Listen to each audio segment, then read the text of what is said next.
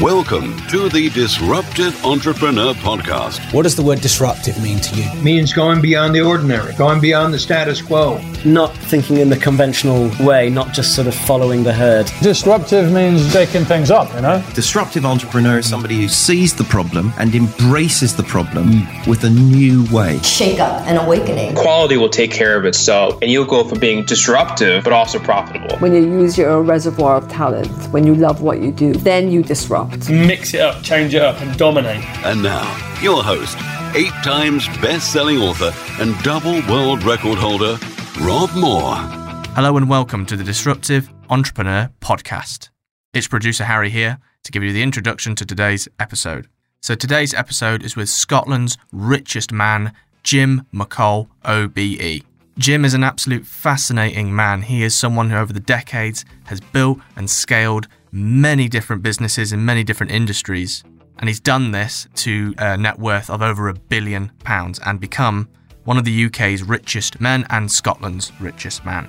So obviously, particularly in a very disruptive times like what we're currently in, you need to be learning from people like Jim who have an absolute wealth of knowledge, who have been through multiple recessions and been through everything in business. So finally, you can also watch the videos of these interviews on the official Rob Moore YouTube channel.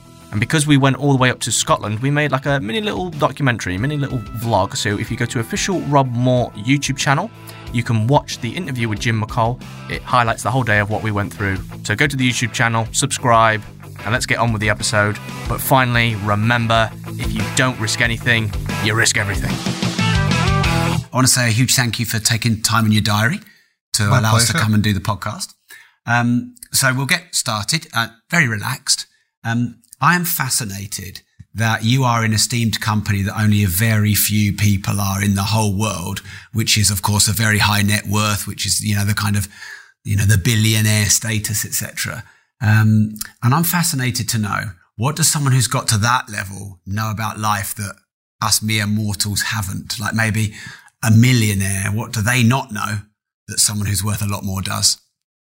I don't think they know anything. I think you always have this mystique about, if your business is bigger or you're more successful, it just gets, you get more stuff. It gets more difficult to keep track of everything. Sure.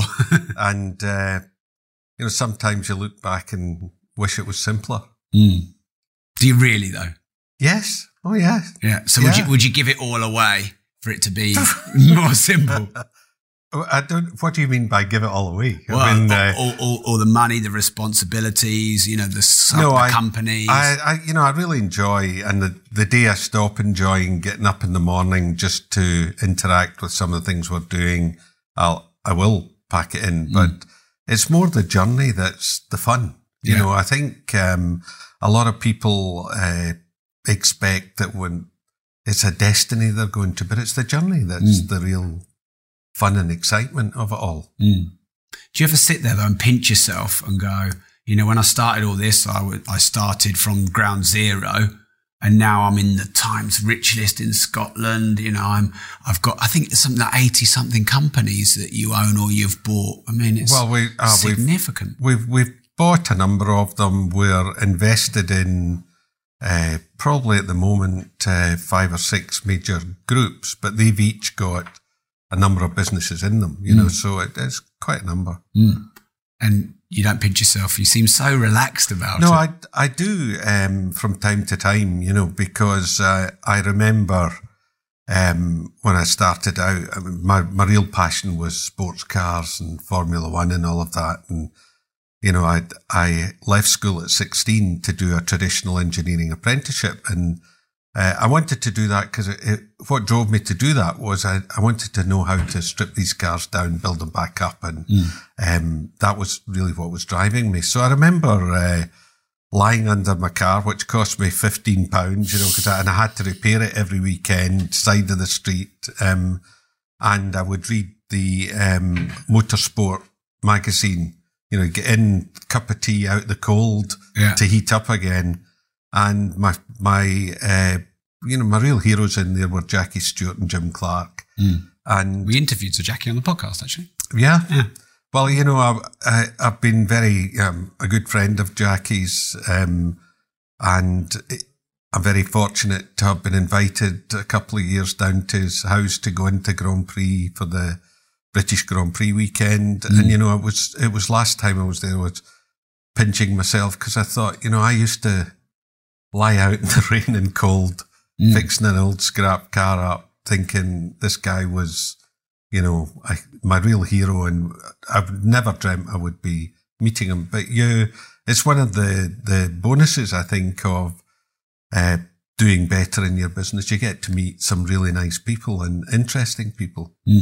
And did you intend to be this successful businessman, an entrepreneur who owns lots of companies and is very well known in your whole nation, or was it just a journey that manifested itself? Well, I think it's you take it in stages, because if you started out thinking about where you are just now, then you wouldn't dream it's possible, and people would think you're nuts anyway, and they do think I'm nuts. So you take it in stages. You know, at first it would be, I want a nicer car, I want a house, I want a nicer house, you know, and then so just in stages it goes up, and you work out what you need to get that, and then work back from that. You know, how do I achieve this? How do I buy this? And then work back and see what you need to do to get there. So that sort of drives you forward. But I think when you're starting out, if you're looking at the end, it's kind of difficult to take it on board, you know, to get your head around it. So you said just in the middle of that people think you're crazy. Now, I interviewed another billionaire called Naveen Jain, who's the only person in the universe, so he says, to have a mining license for the moon. He's all about moonshots and, you know, he wants to get us off this planet quick. And he's a very big thinker. And he says, if people do not think my ideas are crazy, my ideas are not big enough. And that's a big statement he makes. And I did sense a little bit of warmth that came through you when you said people think I'm crazy. Are you okay with that? Do you like people thinking maybe you got big ideas and that kind of thing? Yes, I do like people thinking that I've got big ideas, and I've been fortunate in a couple of the big ideas to demonstrate that, you know, when people said at the beginning, we'll never do that, or you're crazy, to have done it, to prove them wrong. So, you know, I quite like that, a challenge, you know, to go after. And does it motivate you? Because some people are very motivated by proving people wrong. Well, it's not specifically to prove them wrong. It's or to prove me right. It's, you know, if it's a goal I've got, I've probably thought it through, and I believe it is achievable, and I've got a plan. Yeah. You know, sometimes though it's not easy to get people to share your confidence about the vision. You know. So, would you define yourself as a businessman, an entrepreneur? Are they separate and two different things, or are they something similar? I think they're very similar. I think the difference is you get a lot of people who are very good businessmen, and they'll talk about doing their own thing. You know, I'd love to do this, I'd love to do that, but they just won't make that step. You know, I've had lots of people come and see me. Oh, I'd like to have my own business. But they're scared. They won't give up. They won't give up the security of, and that's the difference. I think an entrepreneur will take the leap and believe in themselves. You know, they are going to achieve it. You know, when I finished my apprenticeship and I worked for a couple of years as a journeyman, and I then decided to go to university for 4 years. And I was earning a good salary by that time, and my mother thought I was crazy because. Why are you giving up this good job that you've got a great trade? And I had to go into students' grants for 4 years, but I decided that, you know, I had to do that to move forward to where I wanted to go. And I knew I could do it and I could survive on it. So do you have an appetite or an attitude towards risk then that's maybe, I don't know, a bit more carefree or a bit less concerned than a lot of other people you know? No, I think, sometimes it's the big risk is not doing something. You know, that to me is the big risk. You're not going to be able to move forward unless you take some risks.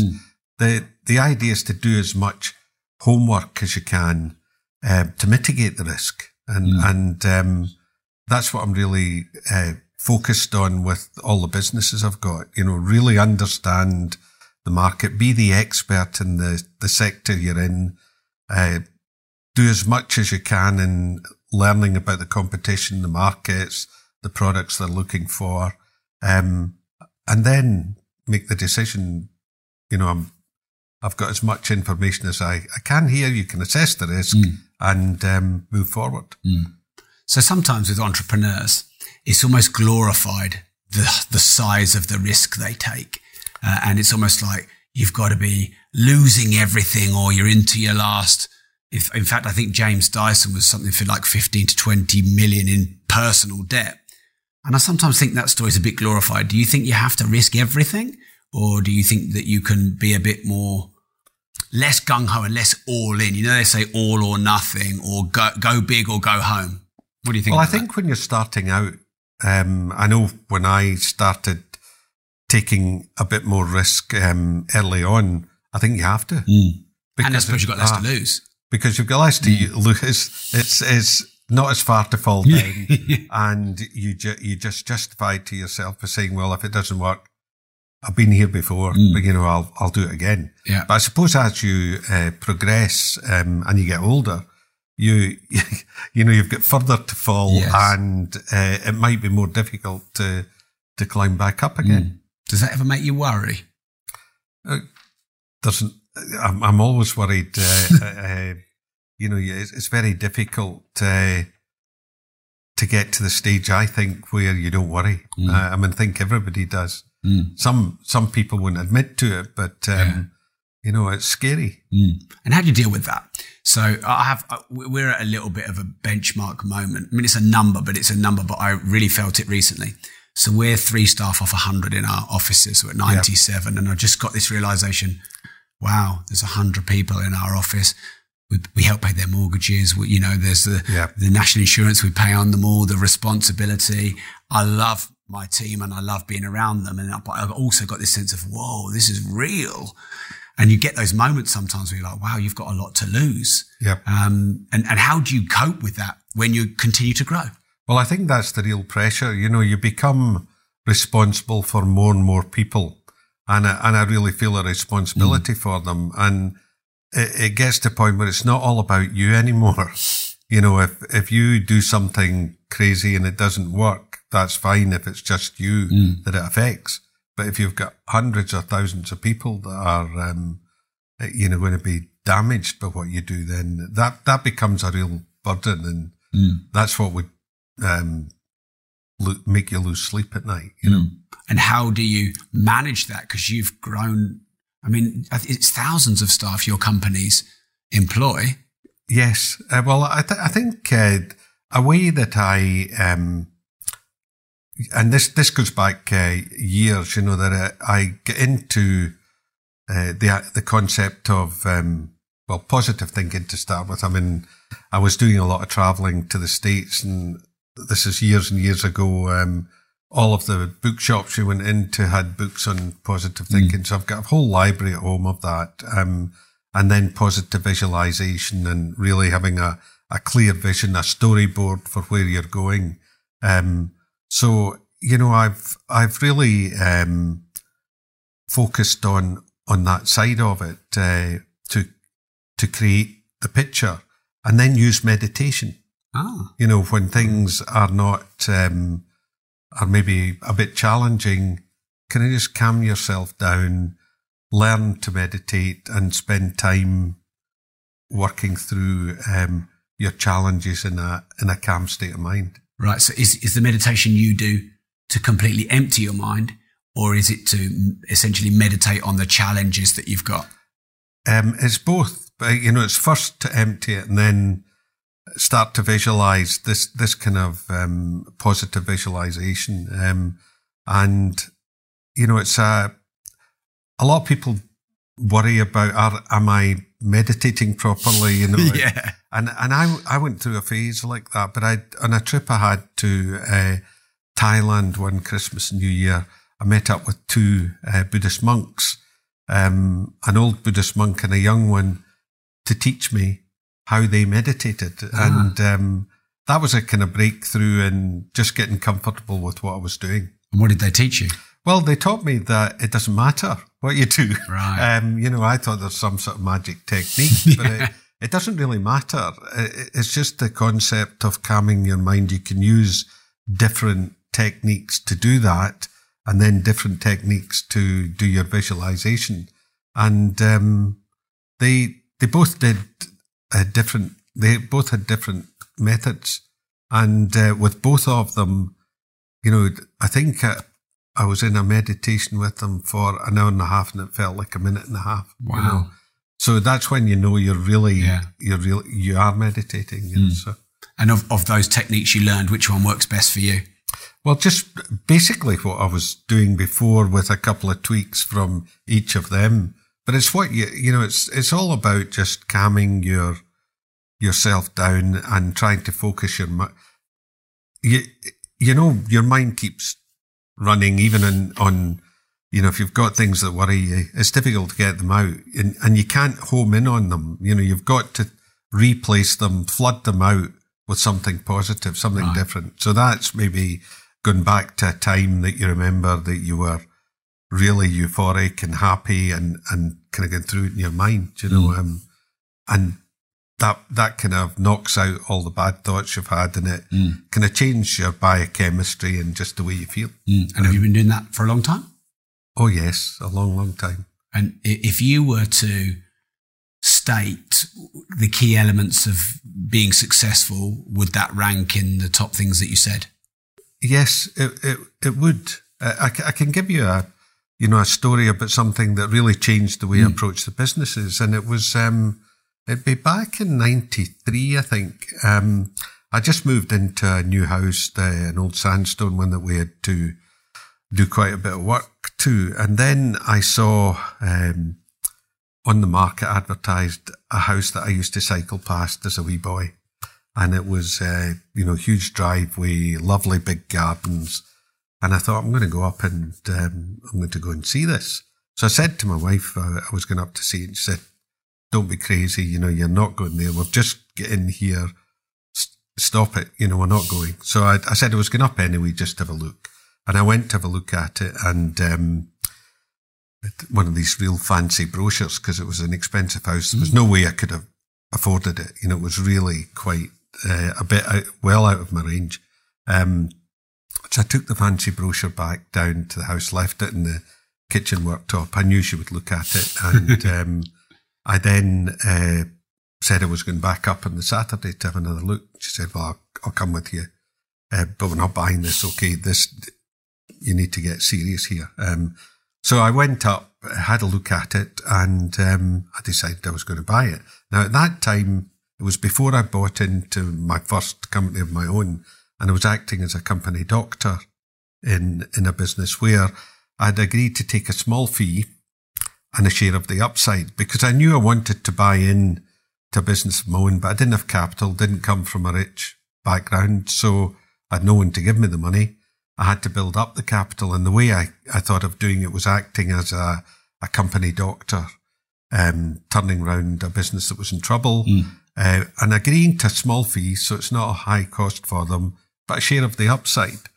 So we were about 3 months into our budget year, and I went back home after seeing this house, and I thought, what would I need to do this year for my share of the upside to allow me to buy this house? And I worked it back from there, and it ended up, it was about 2.5 or 3 times what the budget was for the year. And we're already 3 months in, and you don't change the budget. You maybe have an update, a reforecast, but you don't change the budget. But I went back, it was a company up in Aberdeen in the oil industry, and I went up on the Monday and I said, look, guys, got them all in. I've been looking at our plan over the weekend, and we're just way off the mark in what we can do this year. And we're going to change the budget. I know that's not normal, but I don't want that budget there because it'll still be in your mind. I want the new budget in. And they all looked as if it was crazy. And what I'd done with that house. I'd been up to see it 2 or 3 times. I'd walked around it. I'd touched the wood panelling. I'd touched the fabrics. I could go through it in my mind. I set what we had to have in the company and broke it back to all the actions we'd have to take. And I was absolutely on it every day, what we had to do each day. And also in the morning and at night, I would meditate walking through the house. At the end of the year, we beat the budget, the 3 times budget. And it made me, and I bought the house. And it would have been a rubbish story if well, at the end when I went back to say that I was going to buy it, I had one other condition. I said, look, I need 10 months for the entry date. And the seller said, that's fantastic, because I'm going to move to Australia and I don't want to look at houses there until I'm sure I've sold this, because I need the money to buy the new house. So I had made this commitment. This guy was in trouble if I didn't follow through. And it was just this absolute focus every day on the goal, what we needed to do, and walking through in my mind twice a day. And we managed to get the house. Now, the big lesson I had from there was I was very happy with that first budget. And it made me think that very often we settle for goals that are well below what we can achieve. You know, we don't stretch ourselves enough. So that's what focused me in on really doing a lot more homework and testing of the addressable market, what our share is and the companies we're looking at. So where could we get to? And then set it from there, rather than, well, here's where you are. We want to have a 10% growth and that would be great, or 20%, that would be great. Start from what you think is achievable and then work back how you can get there. So it was a lesson on how you can, we underestimate what we're capable of. Hi, it's Rob here, interrupting you with something you may not know. Something that a lot of people don't know about me is that I was one of the few people on the planet hand-selected by Facebook to pilot their new supporter program. Now, their new supporter program is rivaling Netflix and Patreon. It's a very small premium model where you can get exclusive content and advance notice or discount of new products and services. I felt really privileged that Facebook have selected me, one of only a few people in the world. So I wanted to make the supporter program the single best supporter program in the whole of the world. So this is what I've done for you. Not only can you get best discounts for any training that we might run, not only do you get notified first of any launches we do, we also do supporter meetups, supporter dinners, supporter WhatsApp groups where you have a deeper community. I do supporter only Ask Me Anythings. I do supporter only content and podcasts. We have a community of 2,500 supporters, and I'd love to give you the chance to be one of those. I believe this is the best supporter program in the whole world. Find me a better one, but I don't think you will. So the link is bit.ly/Rob Supporter with a capital R. That's bit.ly/Rob Supporter with a capital R. We have done dozens of supporter events. So my supporters get 10% off the best price of everything. Someone just went in one of our WhatsApp groups and said, I've been paying $3.49 a month for just a few months and I just saved 800 quid. That's like 10 years on the supporter program. These supporters are disruptive. They are going places. It's like being part of an inner circle mastermind membership. Now, you know I rarely run ads on my podcast, but I think this is so important if you want the best content. I believe the gap between free content and paid content is getting bigger and bigger and bigger. There's a lot of free content out there that's maybe not that good. And for just a few dollars a month, you can get the best content on business, on entrepreneurship, on starting up, on scaling up, on sales, on marketing, on the mindset of being an entrepreneur. So go to bit.ly/Rob Supporter with a capital R right now. And do you still use that kind of methodology, buying companies, other things that you want to attain? Yes. Sometimes it takes a bit longer, or sometimes you get down the wrong path, but that's just a message to tell you're on the wrong path. You need, you need to go somewhere else. Yeah. So this whole idea of just taking care of the stress, by trying to calm things down. And it's not easy. Sometimes the pressure's quite high, Sure. You got to work at it. Yeah. Okay, great. So that was question one. Yeah. So something I'm personally, I love doing this. This isn't a job. This is brilliant. And I always put in a selfish question. I'm just being honest about that. I.e. one, not just for all the listeners and the watchers, but for me. And we've acquired 2 relatively small companies compared to our own over the years.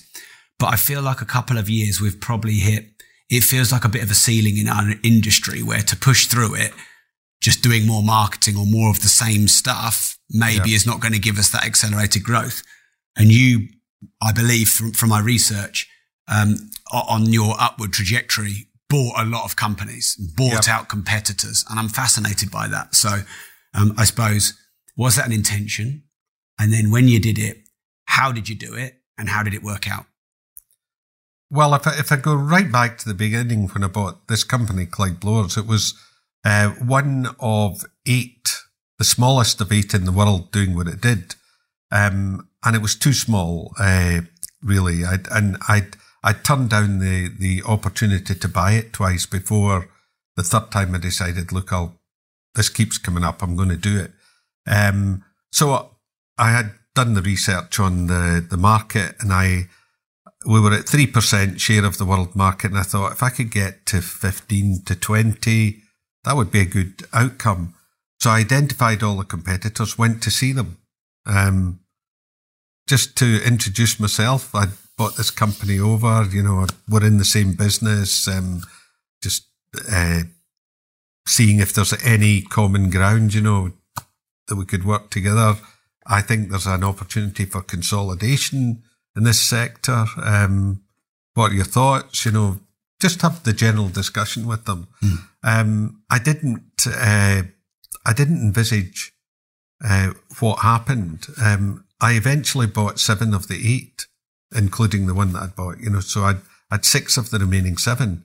And I ended up, after 5 years, having spoken to them all, all except one, because one I was too small to talk to, but they eventually had to sell to me. I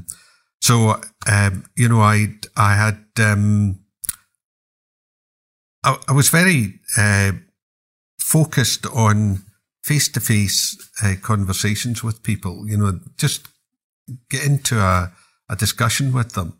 And I ended up with 60% share of the world market and one competitor.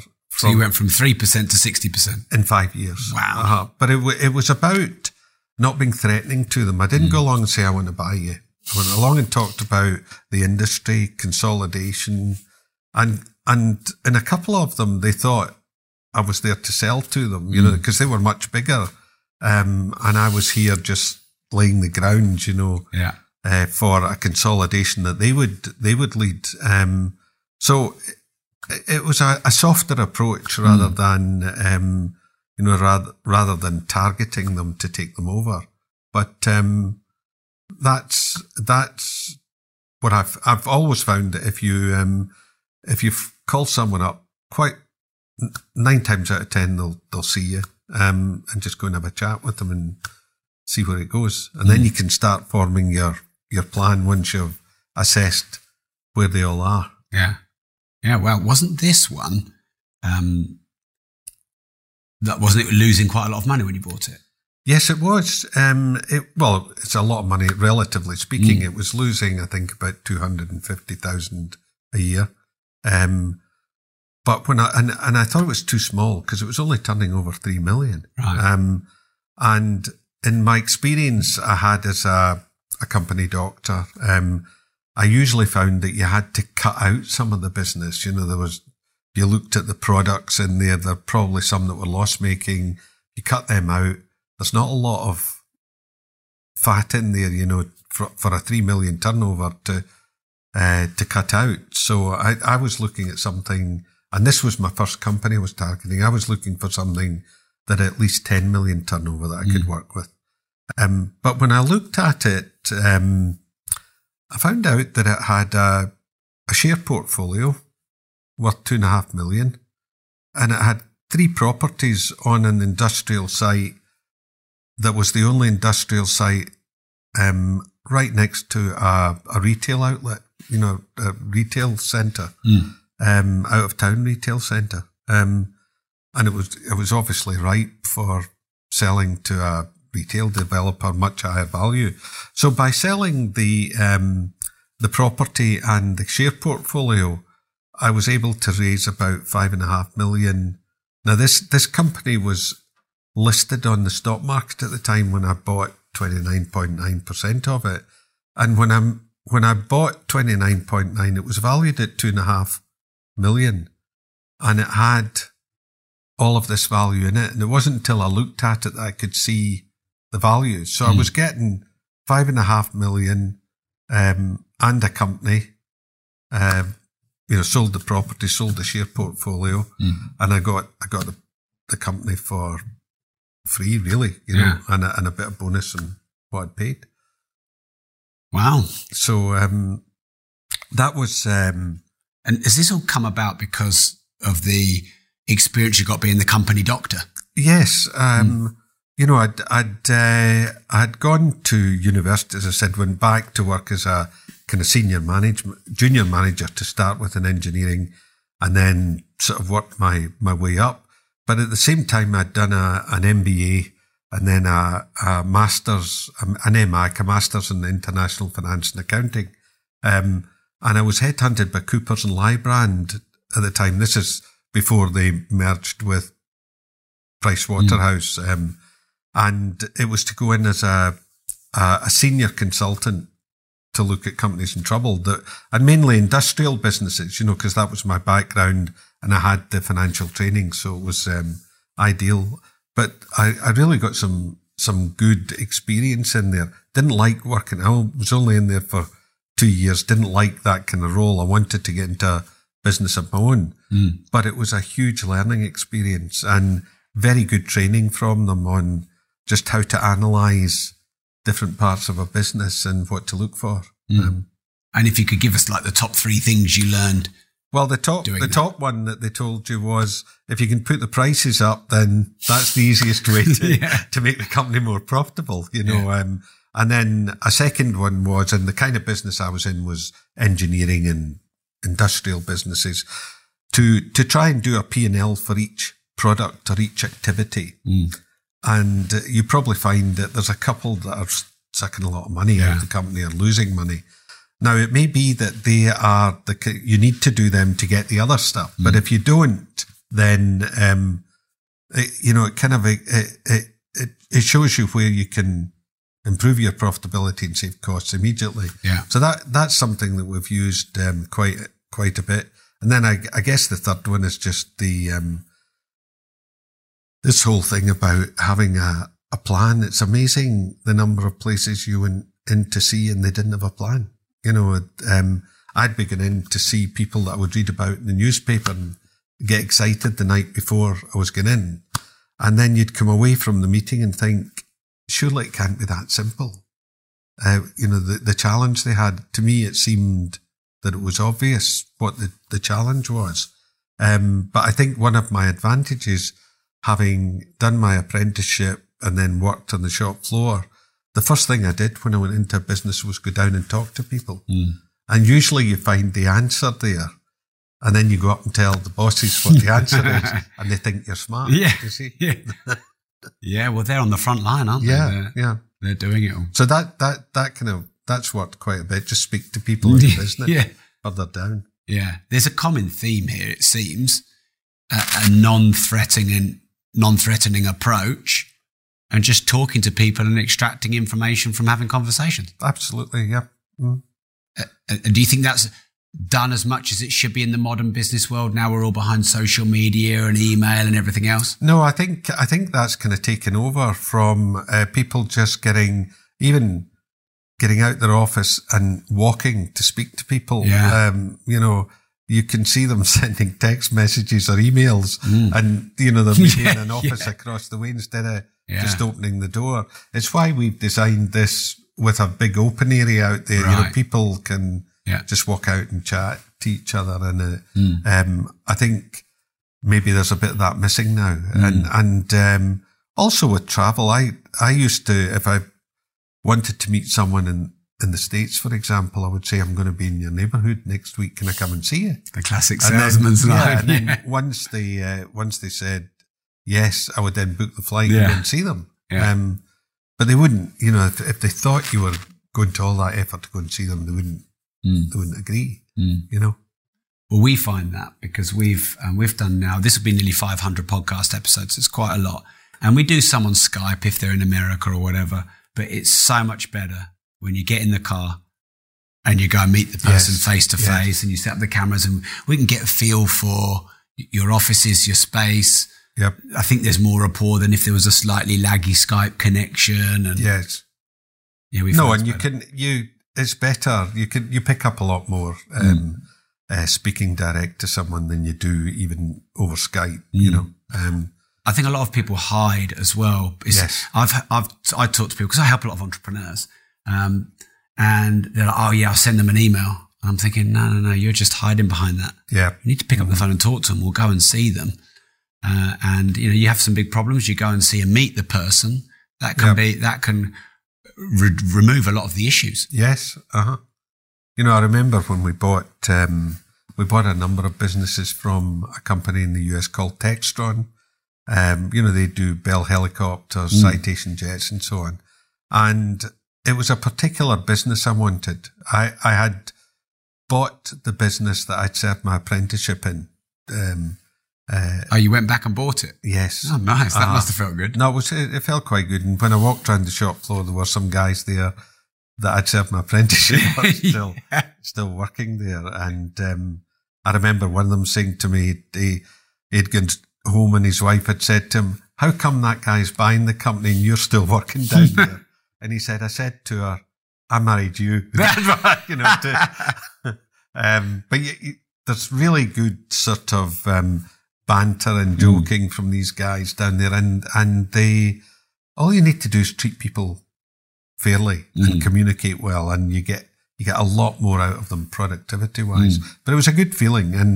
And then I had identified a business that I really wanted that Textron had. It was the perfect match for it, but it wasn't for sale. So I just used the old trick. I'd like to come over and see, I've bought this business. It's in the same line as one you've got, and I'd just like to share thoughts with you. And they told me it wasn't for sale. And then I went back twice after that, and eventually I was getting a good relationship with a guy, one of the vice presidents, and he said to me, look, Jim, I like having lunch with you and dinner, but we're never going to sell this business. Then he said the key words, the only way we would consider it is if you bought the whole division and there were 3 other businesses in it. And I said, okay, I'll do that. And he looked at me surprised, and I said, look, I've been looking at the other businesses you have, and they fit with the kind of thing we want to do. Now, we had raised a fund based on that alongside our own money.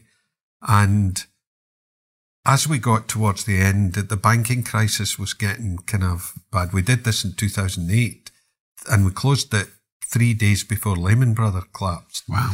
But just coming up to the closing 2 weeks before, someone, and this was a big deal, this was in total about $1 billion deal. Someone who was going to pay me or invest 50 million asked me to go back and cut the price, chip the price. Now, one of the ways that I had got the confidence of this guy and the trust was, I said, look, other private equity firms are going to come and give you this wonderful price. I said, they always chip it once they get in to do the diligence. I'll give you my word that if we give you a price, the only way we'll reduce it is if there's something obvious that you agree to that is different from what you told us. So they were asking me to go back and chip the price. Right. And then they said, well, if you're not going to do it, we're out. So I lost 50 million, an investor that was putting £50 million in 2 weeks before we had to close the deal. So I went over to see the individual I was dealing with in Textron. I said to him, I told you I wouldn't chip the price. Well, I'm not going to do it, but I need you to give me a loan note for 50 million and I'll pay you back within 2 or 3 years. But you need to give me a loan note for 50 million. And I told him why. And there was a silence that seemed to last hours, but it was probably only a few minutes. And then he said, okay, I'll do it.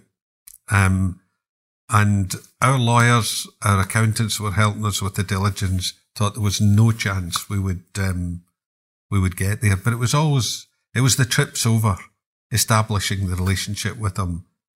If I hadn't done that, he probably wouldn't have said, yes, I'll lend you 50 million. And he got it back within 2 years. So, and he's a very good reference to use if, when we're doing deals with people. How many companies, if you break them all up, have you acquired in your lifetime, would you say? Do you know, honestly, I don't know. Well, you must have done a lot of deals. I'd need to go back. Would it be 50, 100? I think it'd be more than 50. Yeah, wow. It'd certainly be more than 50. Yeah. Wow. And what I'm sitting here thinking is, how did you fund all of those?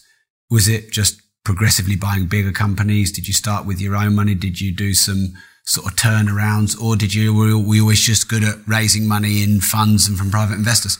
No, well, the start was, as I said to you, I decided to build up some capital with this share of the upside on deals turnarounds I went into doing. They all worked. They were all successful. All right. And in fact, in the last one, they had to buy me out of the share of the upside deal because it was getting embarrassing, they said, for them. But so they bought me out of that, and that gave me the capital to buy into my first company. And then you're then growing your own capital after that, and so we built up funds of our own.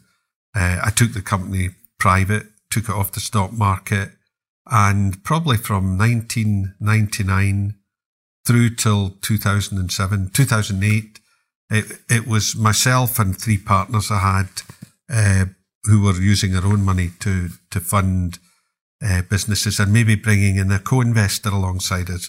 The model we had was we would put in 70% of the capital, get someone to put in 30, and then some bank debt in, and that's how we funded them.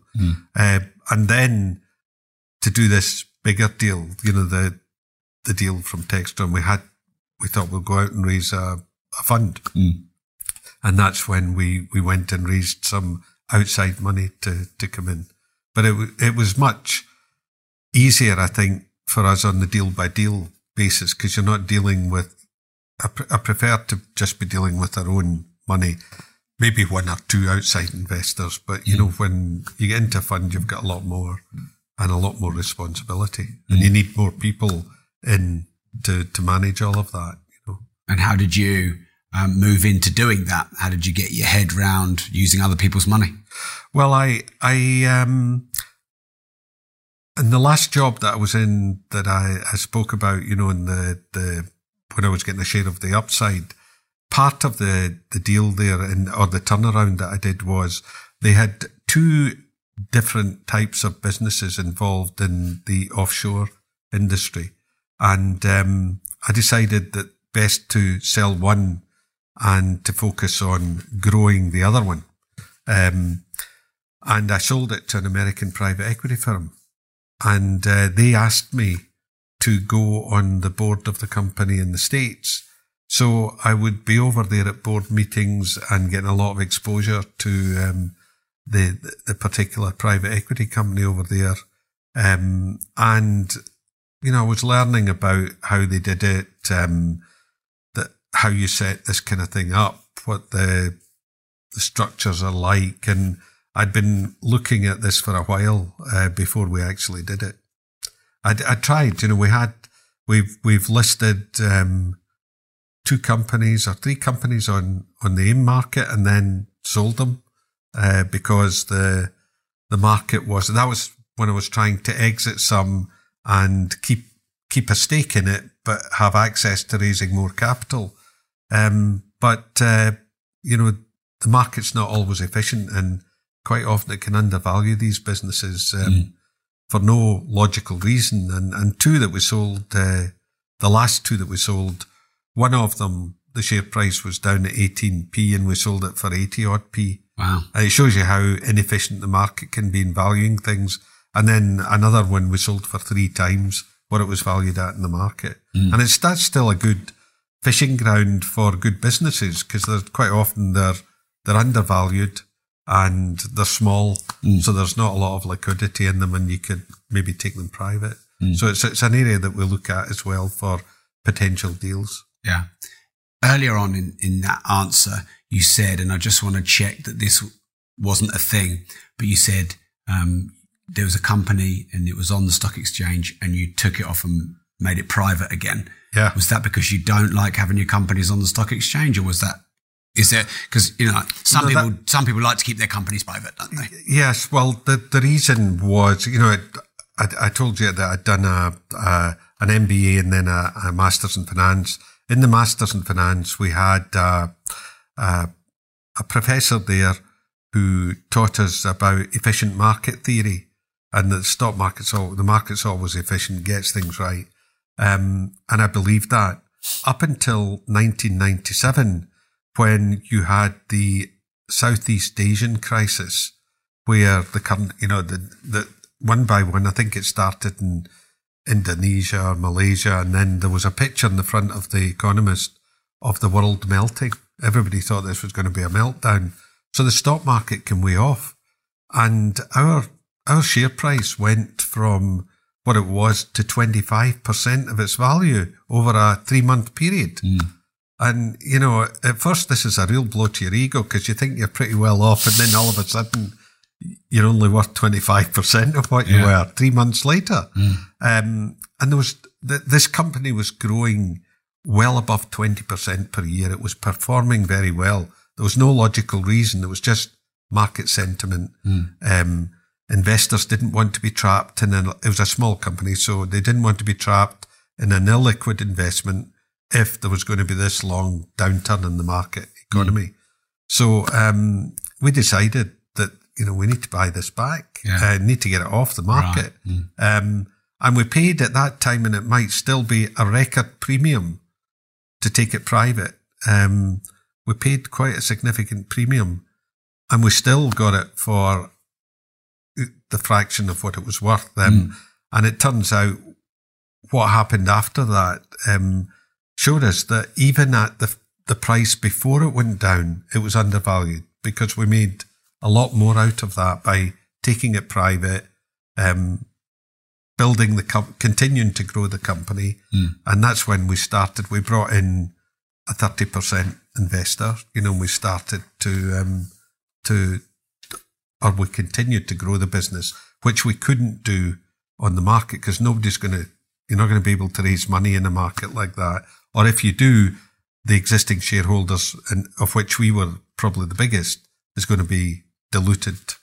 So that's why I went off the market. Then I thought AIM was quite good, because that was the main market. I thought AIM was going quite well, and maybe that was more efficient. But the same thing happened twice. So because I'd only floated maybe 25 or 30%, the company still owned the majority, then I was able to put them up for sale. Do you remember the moment you found out when you were going to be awarded the OBE? Yes. Could you tell us about it? Well, it was a letter that came through the post, and it said... most of us don't know what happens. You get a letter from, I believe it was from Downing Street, and it says that it doesn't tell you you're going to get it.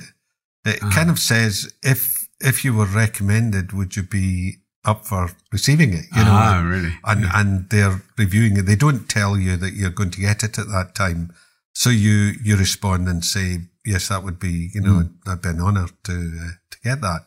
And then you don't really hear much about it until closer to the time, and they come on and tell you. And how do they tell you?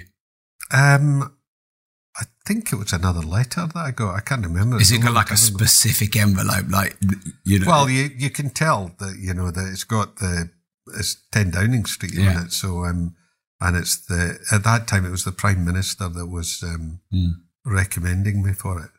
Right. And did you read it on your own? Did you show it to anyone else? No, I read it in my own first, and then I shared it with my wife, and we just kept it, because they tell you not to, you know, it's worded in a way that you're scared to tell anyone because they might not give you it. Yeah. You know? It sounds very clever the way you do it. It's very well done. Yeah. Okay. Now you've also got tons of business awards from all the research that we've done. So OBEs and business awards, what's your take on those? Do they make you feel fulfilled?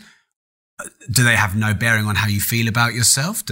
How do you feel about awards and recognition? No, I think, you know, I mentioned earlier to you that we had this organisation in Scotland called the Entrepreneurial Exchange, where it was all just entrepreneurs in it, and it was focused dinners where we would pick a subject like, you know, acquiring a business or funding or something that was of interest. And those focus dinners were maybe about 16 people max, held once a month. And then we would have an evening with people and some bigger names along where you can ask questions just to share experiences.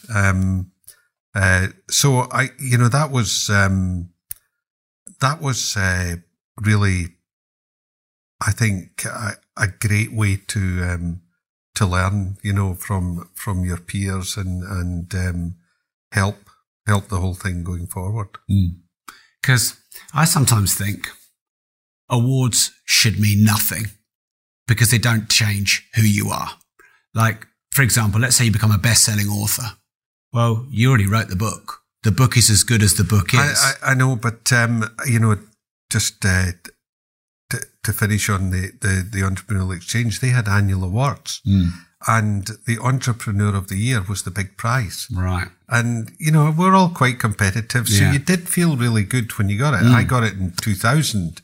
The gathering would be 700 people at the award ceremonies. But they thought, year 2000, we're going to have 2,000 people. Wow.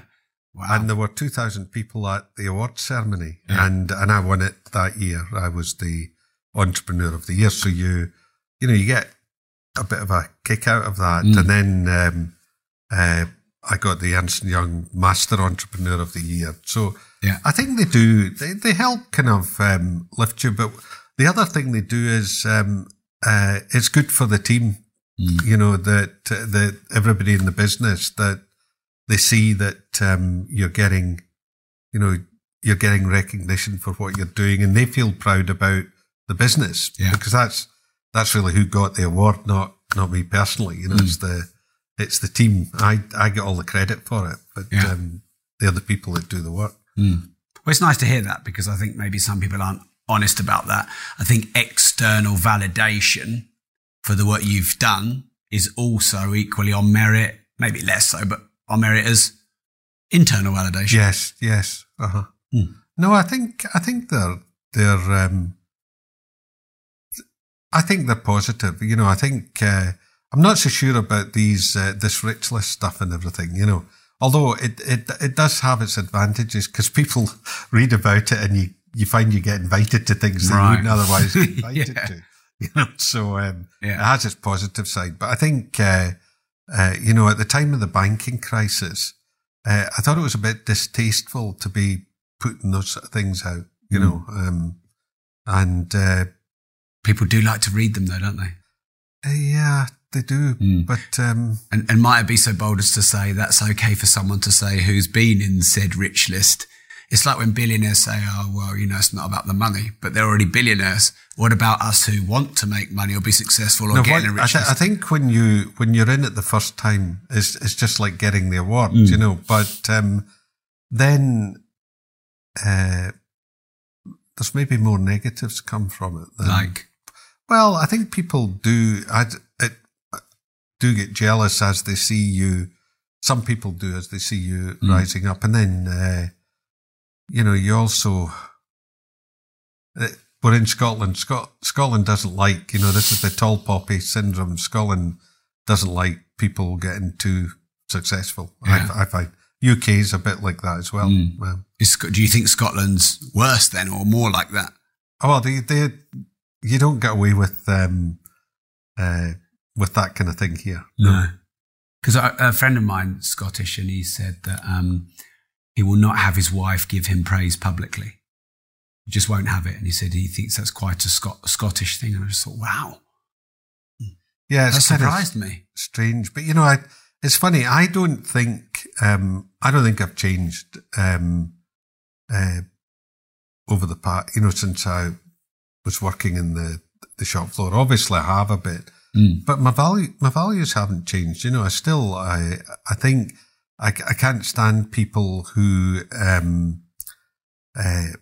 not respectful to others, and treat them well and so on. I just don't like that kind of bullying type of approach that some people get. They think that if you earn a bit more money, it makes you smarter. No, it can often make you more stupid. Yes. So do you think you're naturally humble, or Scotland has kept you humble, or both? I would like to think I'm fairly humble. And I think it's just your environment and how you've been brought up. I was always brought up to be respectful of other people. Yeah. And I think, when I started out as an apprentice, I had lots of other jobs like, fitting tyres, selling petrol and so on. And I always wanted to do my job really well. So I really admire people who have got that attitude towards their job. Doesn't matter what their job is. Yeah. If you're doing that, if you're very proud of it, then that's equal to being very proud about buying businesses or making great businesses. I don't think there's a difference. So this first question is leading into the second question. Do you mind sharing what the group turnover is of your companies? I don't know what it'll be just now. With all the companies we're invested in, because we've sold a couple. So we're in the phase of buying. Looking at some more. It's probably over $1 billion. Wow. If you add them all up. And so my question then is, have there been some personal sacrifices you've had to make along the way from going from a chap who's passionate about cars and fixing them on the side of the road to £1 billion plus turnover? You sacrifice a lot of your time, your personal time. And I suppose early on, you take some big risks, and I was always very focused on what I was doing. So quite often you don't take into account the impact it's having on others, and the family and so on, and your wife, And what is that impact? Well, you're being selfish. You're kind of doing what you want to do, and you're not thinking of the effect it has on them. Do you have children? I do. And did it ever affect the time you spent with them? Early on, it did, yes. But I'm very fortunate that later on, 2 of my 3 work with me. One works with me now. The other one ran one of our businesses that I sold last year, so I sold her with the business. How does she feel about that? Well, she's actually doing very well with the new owner. She's been given more responsibility and she's doing a great job. Yeah. And that's good for her as well, because very often when she was in here, I would be worried that people think she's got the job because she's my daughter, but she's actually doing extremely well under this, an Italian private equity firm that bought the business. And she's moved up in that organisation as well. So was there a moment in your business career where you actually thought, wait a minute, I need to focus back on my family and not there be so much attrition of time around? Yeah, probably last year. Yeah. Yes, I've maybe been too focused on the business because I enjoy what I do. I love what I do. It's not business. It's just, like you said earlier, this isn't It's not a job. It's not a job. No. It's something that I enjoy doing. And is that therefore about being around people who understand that about you and accept that is you? Yes. Choosing the right people? Absolutely. I think that's right. Okay. We've got a few more quick firers now. You can answer them as long as you like, but if you also want to answer them as short as you like, that's also fine. That would be better. Yeah. What's been your greatest failure and what did you learn from it? Probably people. Selecting people is the greatest failure. And I've learned from it that you need to be a wee bit probably tougher early on when you find things aren't working. You tend to give people a bit more time and try and work with them and so on. But it's better for them and you if you identify that early on. I would think that would be probably the biggest failure. So is that about selecting the wrong person, or is that just about not managing them well enough? Well, it's a combination of both. Selecting it in some cases, it's selecting the wrong person. In maybe one case, it's about not managing them well enough. And you're a believer in addressing issues early. Yes, I think you have to, but I do think I have thought up until recently, you have to give people a bit of a chance, because you can't expect someone to slot in and be a genius straight away, can you? No, but sometimes, time passes very quickly and you can get into habit. It can be habit forming and it's more difficult. The longer you let something run, it's more difficult to change the behaviour. Are you money motivated? And if you're not, what motivates you? Of course I am, yes. I think people who say they're not are lying. Are you listening? Yeah. Because, or don't have any. Or don't have any. But I think, yes, I am. I mean, when I was doing my apprenticeship, I took other jobs at the weekend because I was money motivated. I wanted a better car. I wanted, to do different things. So, and it just steps up. What's your typical day? I don't know that there's a typical day. I mean, I get up in the morning. Are you an early riser? I am. Like this morning, I was up at 3:00, but I went to bed early last night. So I just started doing some work on some of the projects we're looking at. I like playing about with numbers, so I can spend a lot of time doing that. Today, coming in, I suppose it's fairly typical. I did my to-do list when I got up at 3:00, so I had a couple of pages and I just started working through that. And of course, people come in and interrupt you, so you don't get through what you're doing. You've got to go back and do it. I need to be more disciplined that way. Which I think we can all say, can't we? Yeah. And then it's probably working till late at night as well. In fact, you don't really switch on. From the moment I get up till the moment I go to sleep, during the week, it's usually, or for at least 4 days of the week, that's the pattern. And then I like to get home at the weekend and get a bit of sun and relax a bit. Okay. MBA or real life on the ground experience? Well, I quite often get asked because I did my MBA and I did the real life on the ground experience. And I think I wouldn't give up. I think the on the ground experience has served me more in doing what I'm doing than the MBA. But would you change it, or would you still do it if you went back? I'd do the same because I believe all of this goes into your kind of subconscious and you then do things by gut feel, but it's not really gut feel. It's stuff that you've put in there coming to the fore when you've got a particular problem. And I'm sure there's lots of stuff in my MBA and the other degrees I've done that I just do automatically because it's in there. Yeah. And I don't know what it would be like if it wasn't in there. But I mentioned to you earlier about getting into companies, walking around, talking to people. I know people that have never been on working in that level are actually kind of scared to go down and deal with these people because they see them as different, you know, or in terms of the language and, you know, the buzzwords they use. You know, I think that on the ground experience is absolutely key. Yeah. Okay.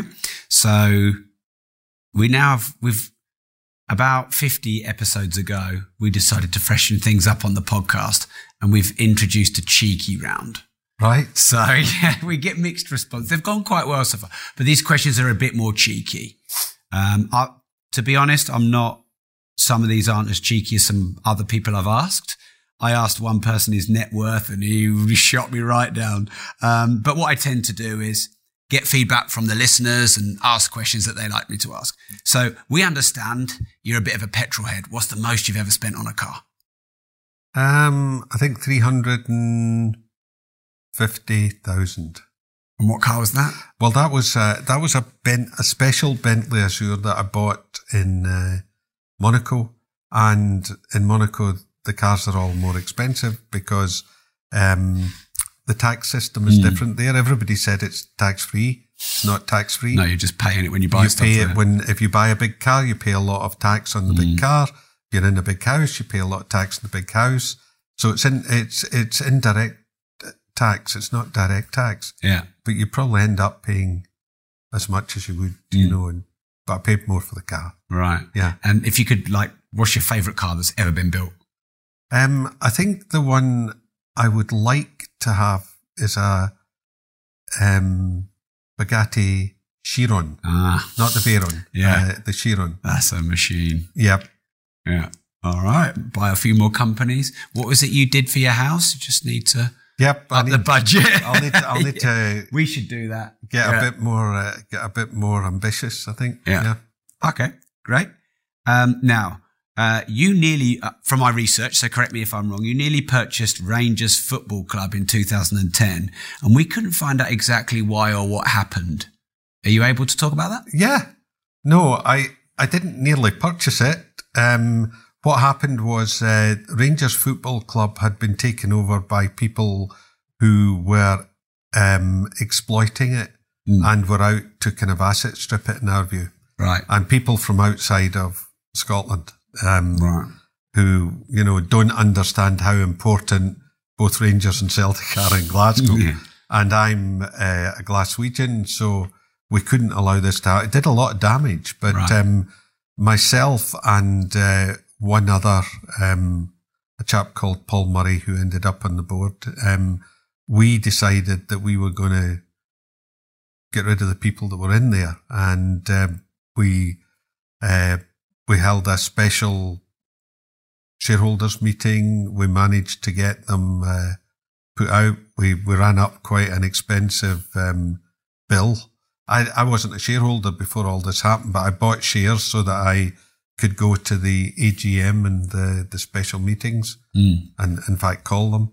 And then when we finished, I gave the shares to the supporters club. Right. I gifted them to them and paid the hefty tax bill between me and Paul, and we got it back onto an even keel. Wow. But at no time in my mind was I going to buy it. No. Well, I'm glad I asked. Although I might think differently now because, you know, I was learning about this technique that was used in Moneyball, you know, and do you know that's what's happening in Liverpool? Well, I'm a Liverpool fan. The owners owned the, I think, was it baseball club that Moneyball was filmed about? Yeah. So it's the same technique they're using. Yeah. And I mean, you see 22 points ahead of everyone else. Yeah. So buying these apparent misfits. Yes. And just using this technique. So that's a thought. Yeah. In fact, we were approached recently to say if we were interested in looking at it again, the people who have invested in Liverpool would be interested in looking at it with us and applying the same, the same techniques. So that's not that I'll ever do it, but it's nice to think about them being 22 points ahead of Celtic. Yeah. Right, now, there was something that went around the UK and it did get under my skin a little bit because I'm very pro-capitalism and money. I think a lot of people who are anti it don't realise the good that a lot of philanthropists do, etc. And there was this bit of campaign in the UK and it was on the major news, which is like, the world doesn't need billionaires. Right. What do you think about that? Well, it probably doesn't need them. But that doesn't mean to say they're bad people. I've met a lot of nice billionaires. But, you know, it's just this thing I was talking about earlier where there's this tall poppy syndrome, you know, they don't like it. I think it's wrong to generalise like that. I'm sure there's some real nasty people. But there are also some probably nasty poor people as well, aren't there? Yes. And you know, it's not about money. I don't think you've got to be happy as well. That's kind of important. And has money made you more happy, less happy, or is money and happiness unrelated? Oh no, I think they are related. You know, it's allowed me to do things that I wouldn't otherwise have been able to do that make me happy. Like, you know, going to Grand Prix that I wouldn't have gone to, and just the kind of places you're able to visit, the people you meet. I wouldn't be meeting those people. I wouldn't be living in Monaco. You know, what took me there in the first instance was I used to read about the Monaco Grand Prix and I was desperate to go there. And when I went there, I thought, this is a fabulous place. When I can afford it, I'm going to live here. Right. But then people think that the plan is you go there to avoid tax. It's not. That certainly wasn't the driver. And as I said earlier, if you want to have your big car and you want to have a nice house and you want to eat out nice, you're paying a lot of tax anyway. So they get you one way or another. Just a different way. Yeah. Okay. Right. This is the cheeky one. I've warmed up for this one. Has anyone ever propositioned you because of your wealth? What do you mean by proposition? I was intentionally vague with that word. Yeah. Like, have you ever been asked out, or has someone randomly asked you for something because they know you're wealthy and successful? Oh, you quite often you get approached because yes. Lots of times. Yeah. Wow. All right. Well, we're all going to get rich then. All right. Great. So best advice you ever received, and you can do even quicker fire if you want. The business that you're in is the best business to be in. Worst advice you ever received? I suppose not to do some things that I've done, you know, and in fact, maybe not to go to university. You know, I was told not to do that. I had a good job and a good future. Okay. Now, on podcasts, there's a common question which says, what advice would you give to your younger self? And I want this podcast to be unique, so we've spun it on its head. What advice would you give to your older self? Like maybe, you know, you're only a couple of years away from the end of your life. What advice would you give to him? Well, do what you're happy doing, you know, and spend time with people that you enjoy being with. Lovely. Is there one thing that's wrong in the world that you would like to change or see differently? Yes, governments and democracy. Enough said about that. That's a whole nother podcast. Okay, and then finally, this podcast is called The Disruptive Entrepreneur. And I always like to ask every guest, what's your definition of a disruptive entrepreneur, or that word? Well, I think it's a lot of what we do, you know, taking over businesses is thinking about them a different way and being disruptive. You know, you're thinking the opposite or quite different from the way people are looking at a particular business problem. You come in with something off of left field to everyone else, and you've got to have the tenacity to keep pushing, to break everything up so that you can put it back together again. Well, look, on behalf of everyone on the live and the podcast and us, I just want to say a huge thank you, Jim. Okay, I hope it was okay. Well, I've had a lot of fun. So thank you very much. Thank you.